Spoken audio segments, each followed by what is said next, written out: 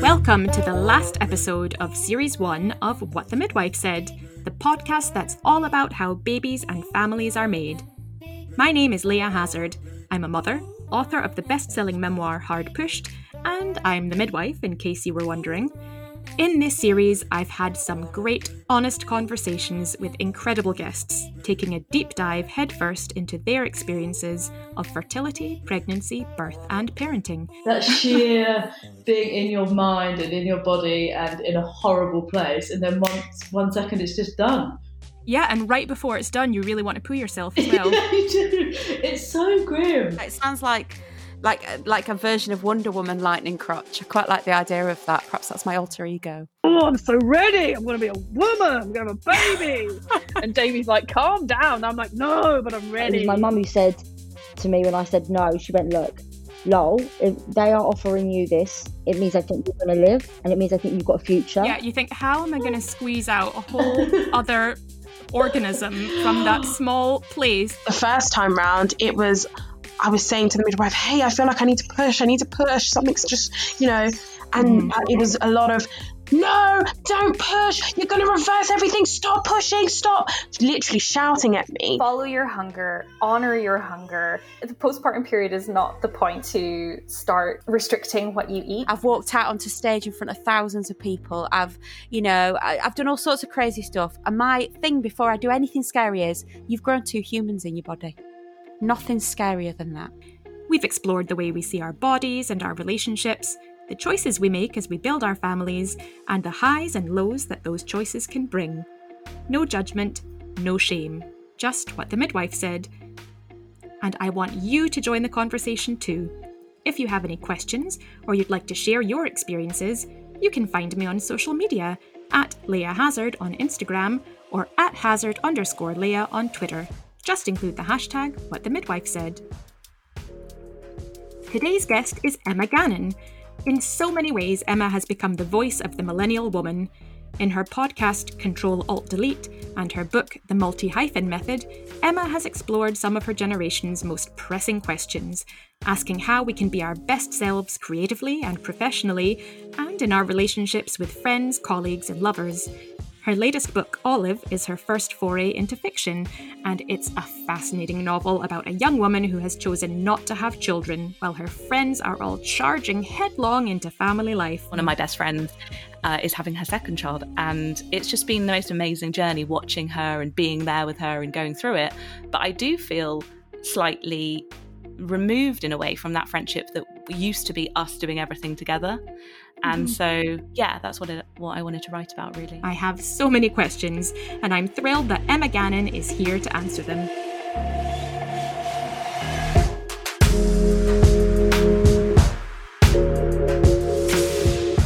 It's been a bit of a time, hasn't it? It really has, and it's still going on. But I'm very happy to be talking to you, and I just wanted to say thank you, really, because you're part of the troops of people that are actually doing really great work right now. Oh, thank you. That's really kind. Well, I mean, on behalf of all of us, you're welcome. It's what we do. But yeah, it's been a crazy time. And just for people listening in, it's interesting for you all out there in podcast land to know that Emma and I last saw each other in, I think it was summer 2019. And I met you in Edinburgh on a lovely sunny day to be interviewed for your fantastic podcast, Control-Alt-Delete. Wow, it just seems like a different world. And the topic of our chat was burnout, and what a burnout we've had between then and now. I mean, talk about going out in a blaze of glory. It's been crazy. I know, I can't believe it. And actually, I feel like I want to go back and listen to that episode, because what you were talking about couldn't be more relevant to now. And I think the reason we did that episode was because there was an article that came out about burnout, and they were only really putting like shiny haired millennials with laptops on the cover of magazines. And we were like, no, I think we need to talk about it from another angle. So yeah, it was such a lovely day. And I really miss staycations and traveling around the UK. I don't even miss long haul flights. I'm missing just like getting on a train to Edinburgh. one day, hopefully we can do it again. I know. Tell me about it. I mean, I'm not in Edinburgh. I'm about an hour away, and I was hoping to get through this week for something which was, I guess, in my eyes, semi-essential. And then people told me there were like police along the M8 and people they knew had been getting fined. And I mean, I suppose on the one hand, yeah, quite right, but it just, it's just absolutely soul destroying. And we thought we were burnt out then, didn't we? But now it's kind of taken on a whole other dimension. So yeah, my life's looking pretty different these days, but how does your life look nowadays? Well, I guess we're all working from home, a lot of us anyway, that are normally working from a desk or out and about. But it's strange because I think people have this perception of me that I am this like work from home guru because I've been self-employed for so long, but I've not found it easy. I don't think anyone finds choices being taken away from them easy. I think working from home every so often is great. Working from home every single day without being able to leave the house is another story. So yeah, just taking it day by day really. And you know, it's funny because whenever I'm doing anything like recording a podcast, I'm thinking, oh God, what is my mood going to be like on that day? Because it's such a corona coaster or whatever people are calling it. But it is a roller coaster of emotion. And, you know, we hit that horrible number yesterday that was in the news about the amount of people that have died. And yesterday was a horrible day, like a really bad day for absolutely everyone. And today feels slightly more hopeful. It's just ups and downs, isn't it? It's completely ups and downs. And just for people listening in, because this episode might be going out in a week or two, yesterday was the day when sadly we passed that milestone of 100,000 deaths from coronavirus. And it is just so grim. It's almost unimaginable what that number means for people over the past year and what it could mean for the year ahead. And I totally relate to you feeling like, what is my mood going to be like for this podcast? Because I've been doing, you know, I'm a complete newbie at this compared to you. But as you know, I've been doing this over the last few months. And, you know, my life's had its ups and downs sort of personally and professionally, as everybody's has.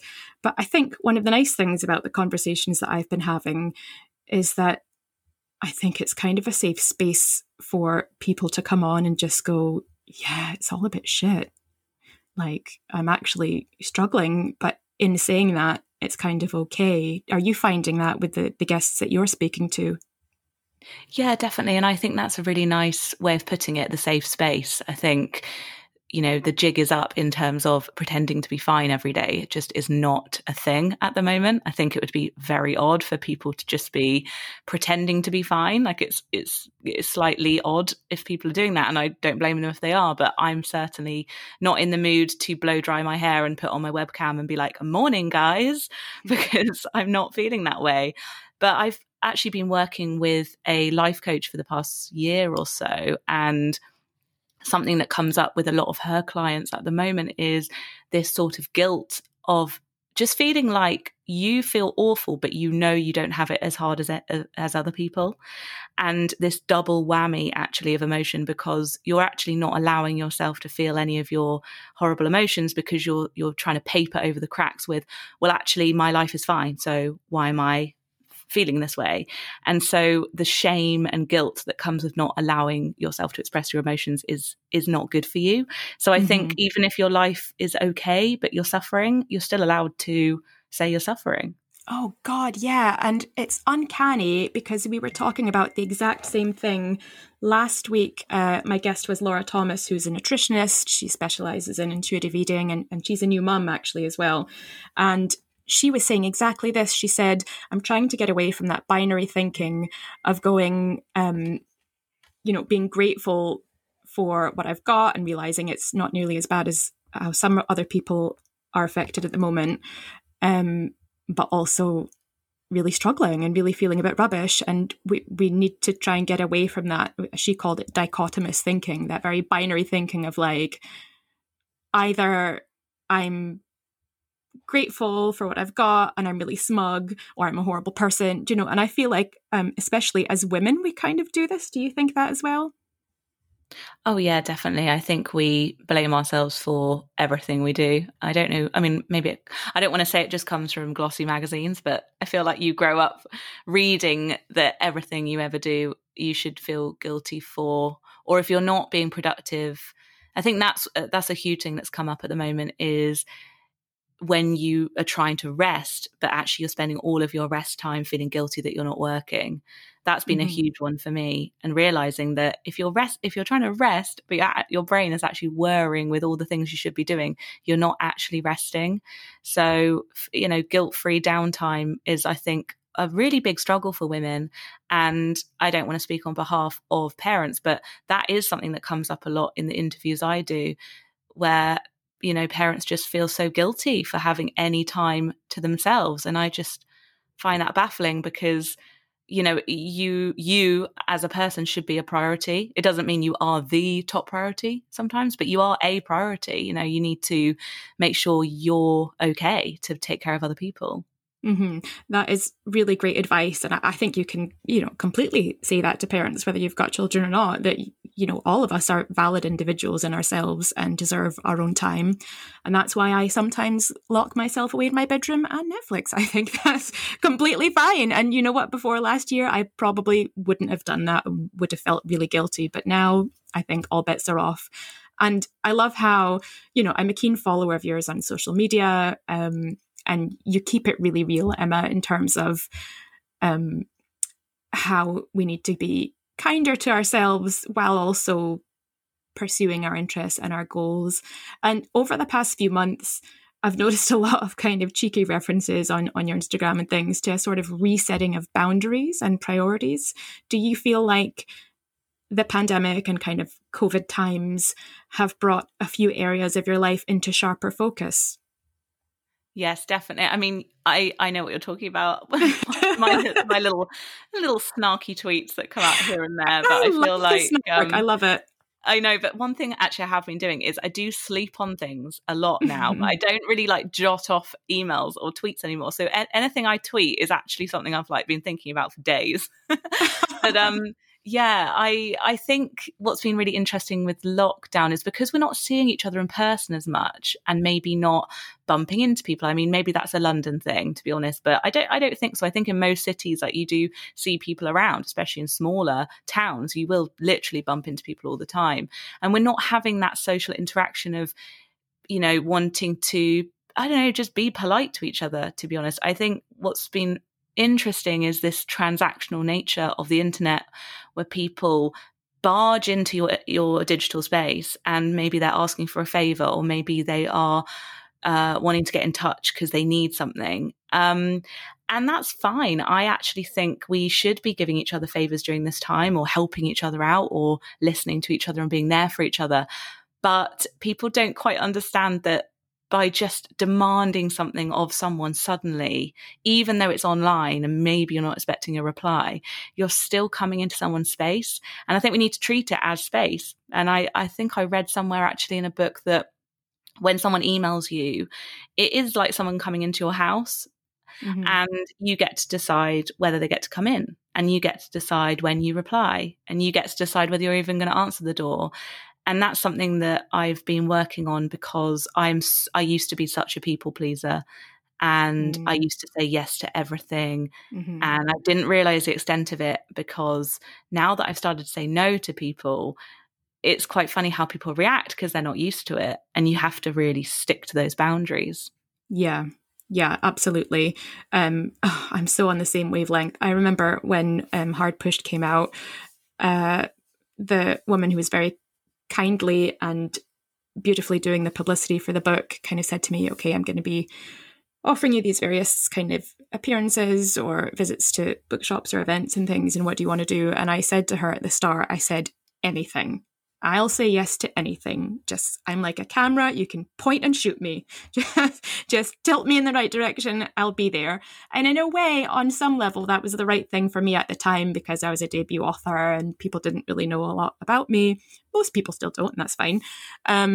But I mean, it's sort of the easy road to burnout. And now starting to embark on that, maybe another time round, like you, I've realized that actually my headspace is valuable and I need to protect that.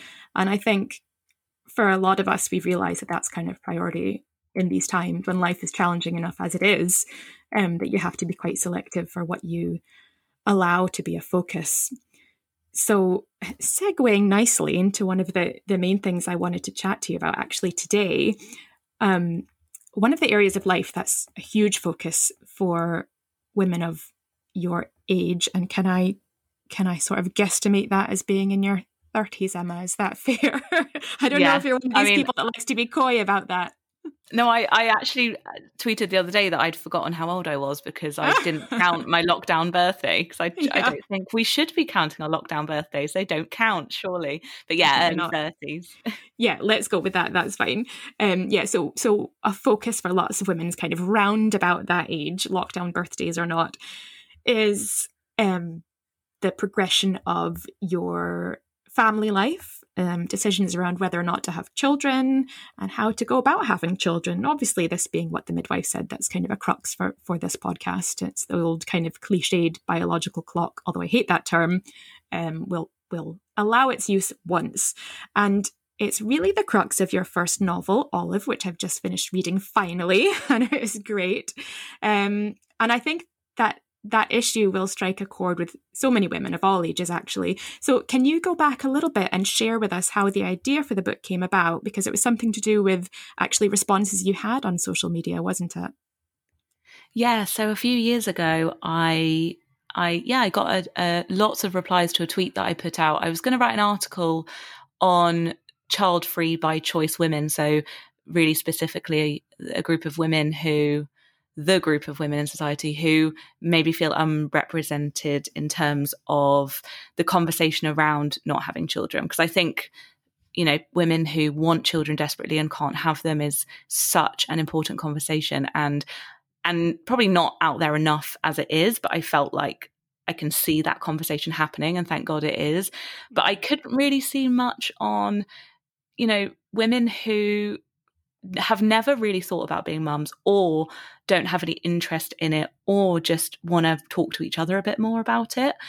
And yeah, this sort of strange thing that happens in your 30s or even in your 20s where these assumptions start. And when you're not interested in having children, and quite unapologetically so, it's really strange. You really start noticing it. You start noticing these comments where people just say, when are you going to have them? Or are you thinking about having them? Or I bet you can't wait to have your own, maybe when you're with a friend's child. And it's so direct. And I just really wanted to write about that, because you really pick it up when you're someone that doesn't necessarily want to have children. And do you think that people somehow feel permission to be much more direct about those kinds of questions than they would about other aspects of your kind of personal and biological life? I mean, for example, somebody at a family wedding or, just in the park on a Saturday afternoon probably wouldn't say to you, so Emma, when's your next period? Or, what kind of birth control do you take? But somehow do you feel people feel comfortable and able to just fire those questions at you about children? Like, when are you having children? Yeah, it's just so interesting. Like, I've had people say to me, for example, just, what type of birth do you think you'll have? I'm like, okay, whoa, we really dive in there. Like, you didn't even ask me if it was something I was thinking about. But I also think that what's been really interesting with this conversation is it does encompass the other part of the conversation, which is it's insensitive to say that to anyone, but it's extra bad if you're someone that does want children. And so I think that's when this conversation just like encompasses everyone, and that's why I wanted to write the novel with lots of different characters going through lots of different things. I didn't want it to just be about being child free by choice. But yeah, it's a weird one. And I even had it recently with a financial advisor who said, when you take your year off. And I was like, what year off? And then I had it recently because we're in the middle of moving house, and the estate agent who was showing us around one of the houses, here's the baby room. This will be a lovely baby bath, and here's the mum and dad's bath. And I was like, oh my God, this is so interesting. So I think I did want to have a slight agenda in the novel just to make it known that it is a bit strange that we do this.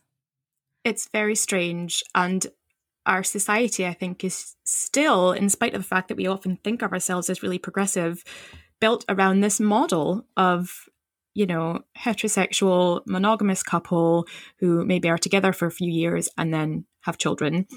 Do you feel that that's still sort of as prevalent as it's ever been, in spite of the changes that we're seeing around us?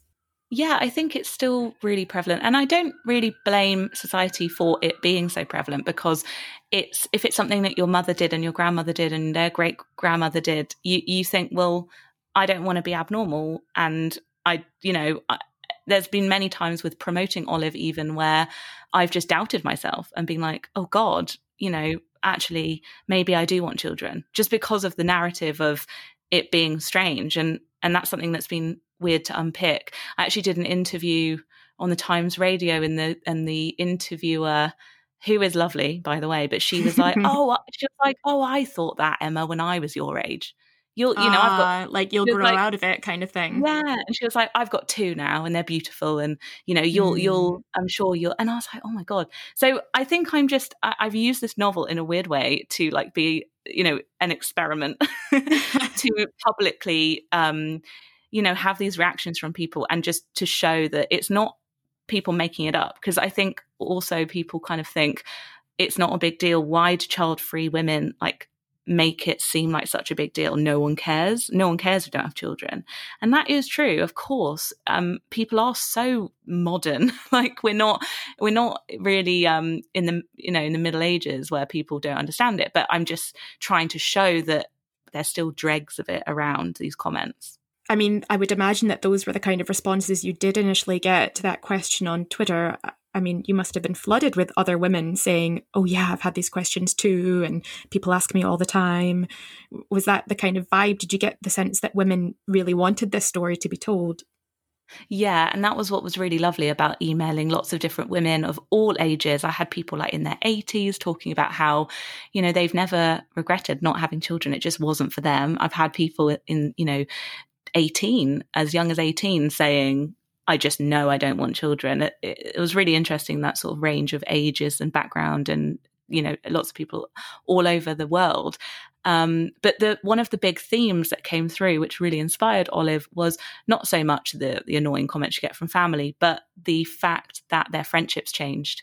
And that is something I really wanted to talk about in Olive. Lots of people feeling just really sad that they felt like their friends had drifted from them.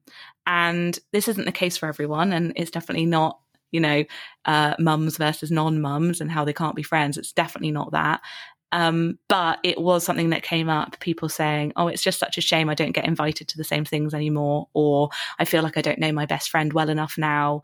Or sometimes I just feel so jealous of my friends, new friends who are mums, because they get to bond over things I'll never understand. And that there was this kind of sadness to that I wanted to explore. And that definitely came from a personal place as well. So one of my best friends is having her second child. And it's just been the most amazing journey watching her and being there with her and going through it. But I do feel slightly removed in a way from that friendship that used to be us doing everything together. And so, yeah, that's what I wanted to write about, really. I think the book really captures that. And as you say, it's not always just about this one person who doesn't want children and everybody else does. It's much more nuanced than that. There might be people who have a child and are having a lot of trouble conceiving another child. There might be people who have a few children and then actually maybe on some level regret having done that. And I hope that we're kind of heading towards a more nuanced public dialogue where we can move beyond, as you say, the sort of mums versus the non-mums, and we can have these shades of grey in amongst the black and white, which I think Olive does really well. I hope so, because I guess there are these stereotypes still that you've got the career woman, for example. And I know Olive in the book, she does love her job. And I think there are so many shades of grey within these characters. And there's so many women out there who don't want children and they don't want a glamorous job. You know, there's so many ways of being a person in this world, and I think sometimes we categorize people quite a lot. And I definitely have had comments like that said to me when I've said, "Oh, I'm not sure I want to have children." People are like, "Oh, because you love your job," and I'm like, not really. It's not 100% that. So yeah, hopefully we are having these nuanced conversations. And one of the biggest compliments of the book reviews or anything like that, people are just saying it's such a good book club book because people are sort of getting it all out in their friendship groups, which I kind of love. Yeah, it's good that it's been a kind of jumping off point for people to have these conversations that maybe they would have danced around kind of previously. And yeah, I mean, just going back to what you said about that comment about, oh, obviously you don't want children because you love your job. I feel like that's a really almost like a throwback, like 80s thing to say back when it was almost like you were almost like a sort of working girl, 9-to-5 type career woman, or you were the stay-at-home soccer mom.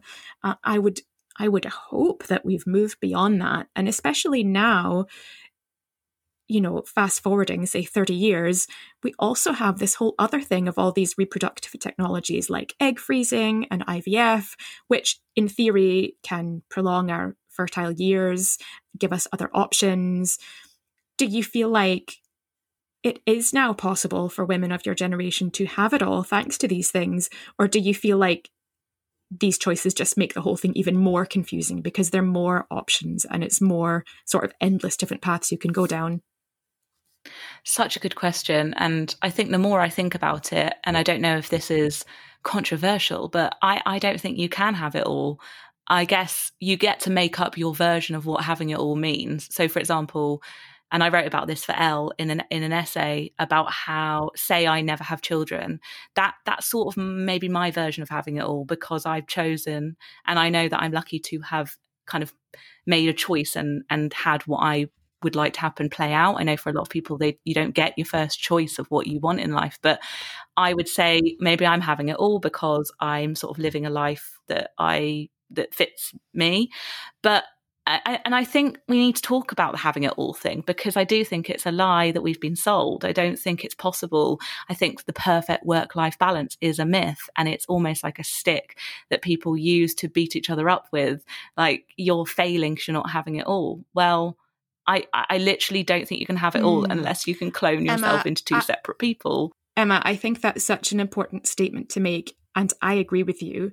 I mean, I was raised in the sort of like tail end of the kind of feminist movement from the 70s. You know, I was born in 1977 and my mother is very feminist and very right on, and so she should be, and always taught me you can do whatever you want. You can have everything. You can do everything. The world is your oyster. And that's beautiful. And, you know, I'm not faulting her for that. She wanted to encourage me. But now, at this ripe old age, my career has had many twists and turns. And I do like to think of myself as a feminist unabashedly and as empowered. But although I'm lucky in where I've gone with my career, and I totally recognize that, I don't think you can have it all. Or at least I don't think you can have it all without making serious compromises along the way. I mean, I've taken career breaks because of having children who I love and obviously completely don't regret, but, you know, and I've had to take steps back from positions and opportunities because of prioritizing my family and my relationships. And even now, I'm really lucky that I have a day job, midwifery, which is great, and I can do some writing, which is fab, but I also have to spend the day homeschooling my child, and I make dinner for my husband every night. And in some ways, I'm quite traditional.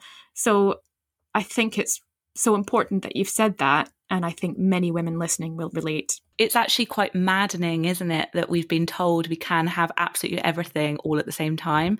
It's almost like a weird type of gaslighting to be like, you can have everything at once, all of it. And it's like, really? Because, there's only one of me.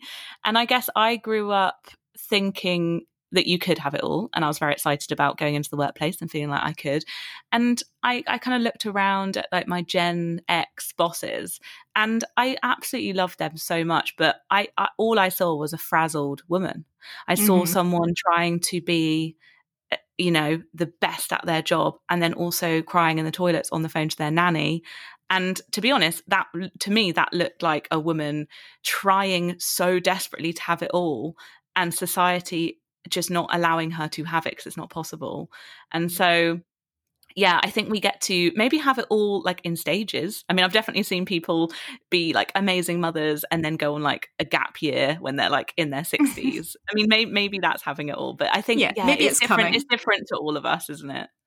Yeah, it's really different for all of us. And I think maybe it actually does us a disservice to think that we can have it all in our 30s and 40s, because then we get to this age and we think, oh, why do I not have it all? Like, why are the pieces just not all fitting together beautifully? And, you know, what you said about your Gen X bosses, like, it completely resonates. I mean, before I became a midwife, I used to work in telly, not as glamorous as it sounds. I was in sort of like backroom research and production and stuff. And I had just had my first child and instantly hit the glass ceiling, because I looked around and the only female boss in my vicinity was in her kind of late 40s, didn't have any children, stayed at the office all hours. And the only people that could go on extended shoots on locations and things were either women who had chosen not to have a family or were okay with never seeing their family, or men, many of whom who had families but seemed to be completely okay with that. And I remember this one time, like when I was in the office, I used to always leave as close as I could to, you know, exactly 6 o'clock. Those were my contracted hours, because if I didn't get home by 6, I wouldn't see my daughter before she went to sleep. And I remember my female boss saying to me at one point, she was like, wow, you really pine for your daughter when you're here, don't you? And I thought, God, like, I'm not pining. I'm just trying to get home on time. I'm just trying not to let work take over my life. And I think maybe when I realized that I couldn't actually have it all and I would have to make compromises, that was actually a load off my mind, and then things could improve. Do you kind of feel like that as well? I think that's a really great example, isn't it? Because just knowing that you're not crazy can just be exactly what you need to take the load off your shoulders, I'm sure. Just being like, okay, this is the reality of the situation and I'm going to do what I can within it. And I mean, it's really interesting to me as well, seeing a lot of my friends' husbands asking for paternity leave and then being faced with their boss saying, yeah, you can take it and you can have 6 weeks off, but you know you're not going to get your bonus at the end of it, right? And then the men going, what? Oh my God. And then this like tiny little taste that the men are getting of the sacrifice. And then you think, okay, at least people are starting to understand that, you know, there was always a sacrifice for women. Women have always been making these decisions, and now hopefully men can sort of understand it too. Across the board, it would probably be healthier for us as a society to actually let ourselves off the hook and say, yeah, actually nobody can have it all, men or women, and it's just about creating your own version of what it all means. Do you think?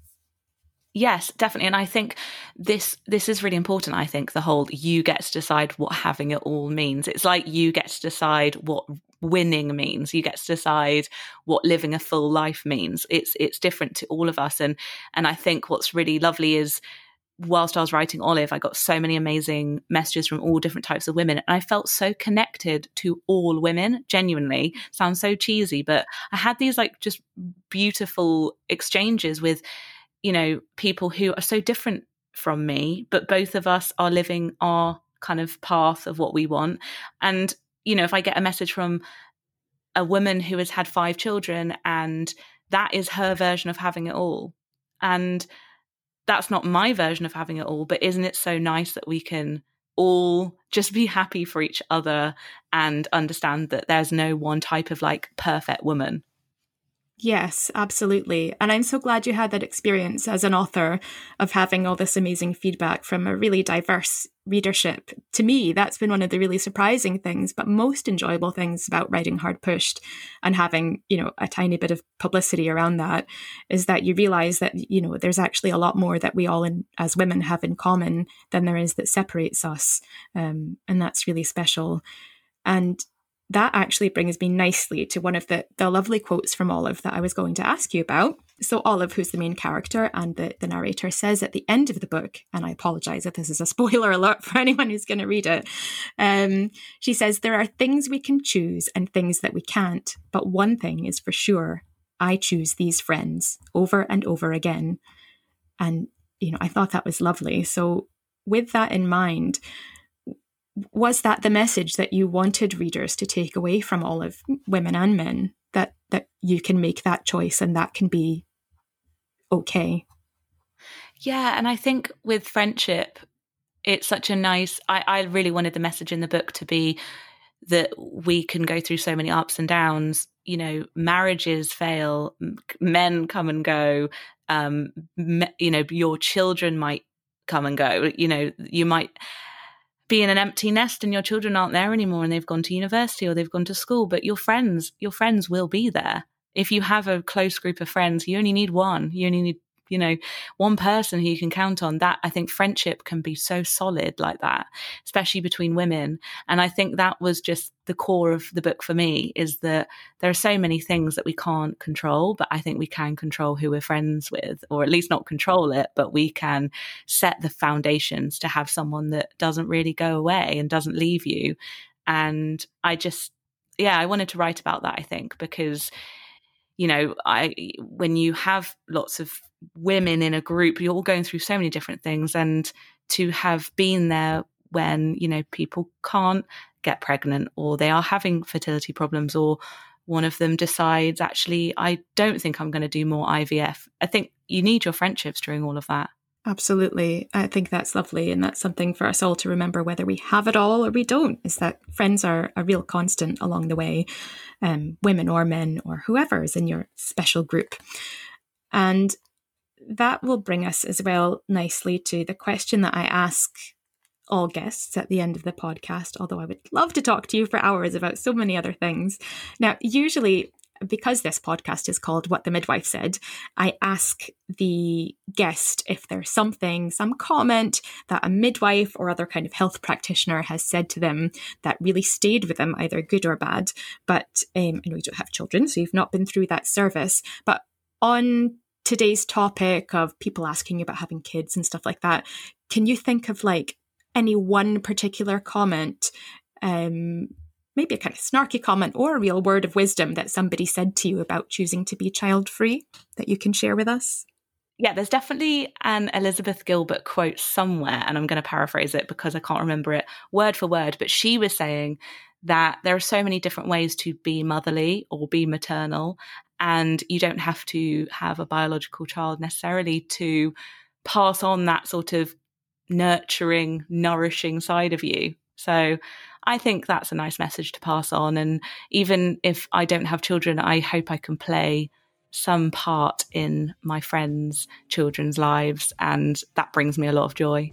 You've brought, I think, all the listeners a lot of joy just by expressing those thoughts, Emma. So thank you for that. I think that today and in your writing and your podcast, you voice a lot of things that sometimes we're not always brave enough or comfortable enough to voice. So thank you for that. And thanks for coming on today. I really appreciate it. Oh, thank you so much for having me. And thank you for everything that you do, including this brilliant podcast. Thank you so much for tuning into this episode of What the Midwife Said, hosted by me, Leah Hazard, and produced by Steve Bland at Bambi Media. I hope you loved my chat with Emma Gannon as much as I did. Please get in touch if you have anything to say about our conversation. Please do remember to review and subscribe to the podcast so that other listeners can find us. Share your thoughts on social media using the hashtag #WhatTheMidwifeSaid. Let me know what you think. This is the last episode for a while. Thank you so much for joining me, and don't worry, we'll be back soon. Drop me a line in the meantime, and stay tuned for more What the Midwife Said.